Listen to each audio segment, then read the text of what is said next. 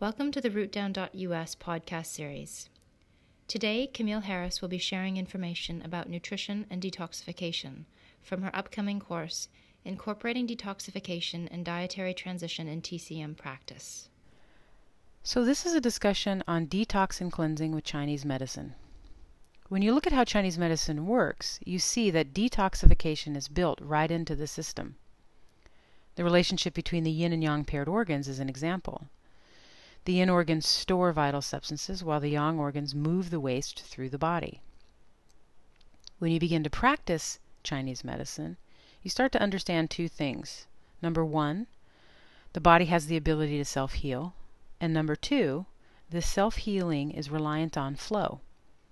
There must be a free flow of qi and blood in the body. When these two things become stagnant, either by internal or external factors, we have disharmony. But before we get into the basic principles of assisting the body in maintaining this flow, I want to talk about a specific school of Chinese medicine that is coming into alignment with where we are at in today's society. During the Ji Yuan dynasty, there was a Chinese medical scholar named Li Dong Yuan. He wrote the Pi Wei Lun, or the Treatise on Spleen and Stomach. His works have produced an entire movement. Some today call it the Earth School.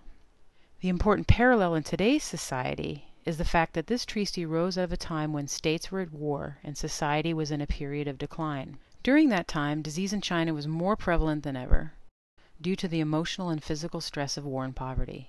The current practice of its predecessors was a medicine that was performed by rote. Formulas and treatments became standardized, with very little acknowledgement of the individual. Li Dong Yuan believed that if you get individuals reconnected and balanced in the spleen and stomach or earth element, which he believed is the root, you would find that the person's ability to adapt to the stressors became manageable and health started to improve. This makes total sense when you think that roughly 80% of our energy comes from the spleen and stomach, the organs responsible for postnatal qi. So it's important to understand as a practitioner that the two organs to support during the detox process are the spleen and stomach. Supporting these two organs should be done through nutrition. Building a sound nutritional program with your patient is key. This allows the patient to sustain their desired results. Herbs should only be implemented as a last resort and only for a limited amount of time. With the commitment to constructing a sound nutritional base, we are now ready to explore how to use this concept of flow and the body's ability to self-heal, and we're going to build a balanced detox program. Some detox programs immediately jump into detoxifying the liver. This can create all sorts of problems. In Chinese medicine, we first open the four drains. These are the large intestine, the urinary bladder and kidneys together, the lungs, and the skin. These four drains have a direct influence on the flow of waste in the body, thus affecting the flow of qi. So imagine dumping waste in a sewer that is already backed up.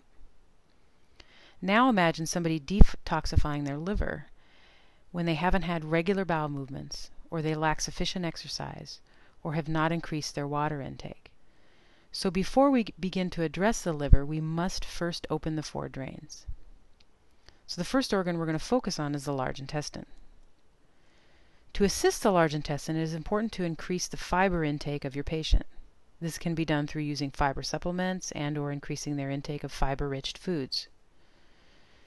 To assist the urinary bladder and kidneys, have your patient increase the amount of water they consume each day, filtered water being the most desirable. Next, to assist the lungs, patients are taught specific breathing exercises. You want to include one that increases the digestive fire and one that calms the nervous system. Allowing the patient to experience a period of rest through breathing engages the parasympathetic part of the nervous system. This is crucial in the detox process. And finally, the skin. The skin detoxes the body through sweating. The best way to have your patients sweat is through encouraging them to exercise. If the patient is unable to exercise, you can suggest using a sauna or steam bath, but always being mindful of yin-deficient patients. Once these four drains are open, now we can begin detoxifying the liver. Thank you for listening to this podcast series.